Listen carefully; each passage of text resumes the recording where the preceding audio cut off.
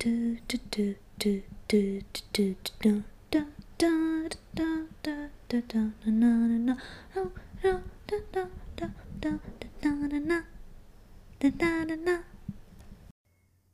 sometimes I don't say things I mean and say things I don't mean just to be polite, is that something bad?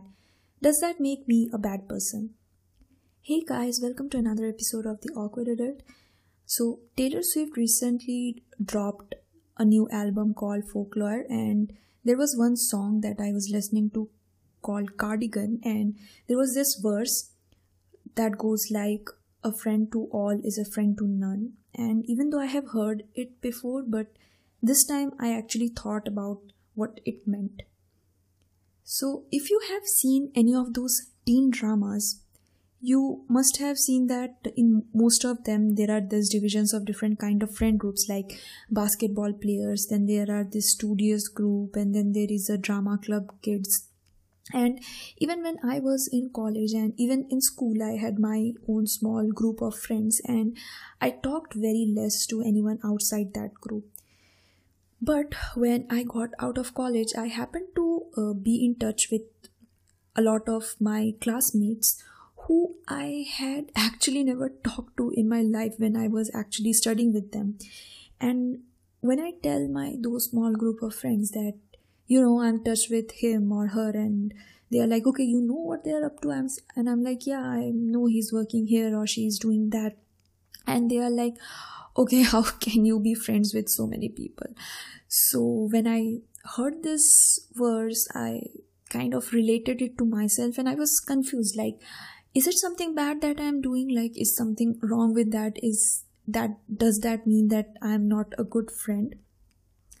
So according to proverbhunter.com, this famous quote by Aristotle means that a very sociable person who gets to know many people and easily befriends with them treats them all as his or her friends. In reality, is a superficial friend and is not a real one to any of them. But I wanted to know who decided on that. I mean, that necessarily would not be the case for everyone, right? There is this quality called empathy, which is the capacity to understand or feel what another person is experiencing from within their frame of reference. That is the capacity to place oneself in another's position. And if someone is an empath, it will be really easy for them to relate to others and, be good friends. That doesn't mean that they necessarily are being superficial. There are many negative lights associated with a person who can be friends with many. Like, I read on to find out that such person is taken as someone having low self-esteem, and that this sense of having or being wanted by a lot of people, that is a sense of worthy or importance. It gives them a sense of worthy or importance. It shows as if they are they have a void in their soul which is filled with having a lot of friends. But judging someone solely based on this is not justified either. There are some souls, like people who many people relate to and open up to, and if they are true to them, then I don't think that's something to do with being superficial. So the main question remains, is it important to have a small group of friends? Should we not open up to everyone who I feel should be trustworthy? Should we avoid people with lot of connections? Then there is also another perspective. Many people have different circles of friends based on the kind of interest. You can be friends with a group with whom you share the love of books or reading. There could be another friend who you only have fun with or like explore restaurants, and you bond over that common interest. That doesn't necessarily mean that you are being superficial. Now, returning back to the question I asked in the start of this episode, is it more important to be polite or is it more important to be truthful? As a friend, should I tell my friends what they want to hear, or as a friend should I tell them the truth? I mean, we are friends with people for support and for backing up us, right? Of course, someone doesn't like someone who walks in and tells the truth bluntly. In fact, there is a probability that this person will have problems making friends. Now, talking about a person who always backs you up and maybe sometimes even are not honest and tells something so that you are not hurt, such kind of person might make a lot of friends and might be even called a kiss ass. So, both ways you will have a bad reputation. Am I right?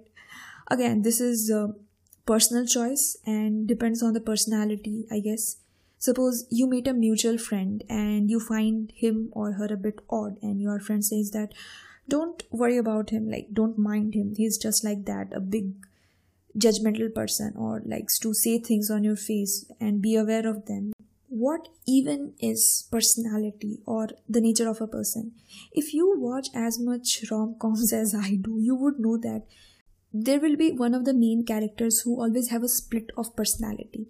On the outside, they might be either shy and don't talk to anyone, or they might be very popular and very famous among other groups of friends. But when they come in contact with another person, their personality takes a 180-degree flip and they are totally different person. So is it like they are faking? Of course, this is a rom-com, but I'm just talking about in general in life also. Sometimes you will even find your family members or your better halves behaving in different ways in front of different group of people. So does that mean that they are being fake, or does it simply mean that they have different sides of their personality that blooms more depending on the type of person they are with? So does this mean that personality or the nature of a person is after all a function of the type of company they have? Okay, so I'll tell you about a very interesting thing. Have you heard about marshmallow test? Okay, I'll just give you a summary of how it basically works according to how I remember. So psychologists use this test as an experiment on instant gratification. The relationship between a person's tendency to give in to instant gratification and how successful they become later on in life. So a group of kids were asked to sit in a room one by one, and on the table in front of them they kept a candy or a marshmallow, and they were told that they can have that one candy or marshmallow now, or if they waited for 10 minutes then they can have two of it. And the conclusion of that experiment was that kids who didn't give in to that instant gratification actually became more successful than those who gave in. Okay, so the interesting part is yet to come. This is not the interesting part. Some days back, I was listening to this podcast episode. The podcast is called TED Talk Daily. Now, I don't remember the name of the episode, but if I recall it, I'll share it with you. So the speaker said that the psychologist performed another related experiment to the marshmallow test, where before sending the kid in, the kid were told that they were divided into two groups, and the group to which he belonged, majority of those kids had actually waited for 10 minutes before having the marshmallow. And it was found out that those kids who were said that their team had waited actually waited and didn't give in to the instant gratification, which shows that the behavior or nature changed based on how others behaved.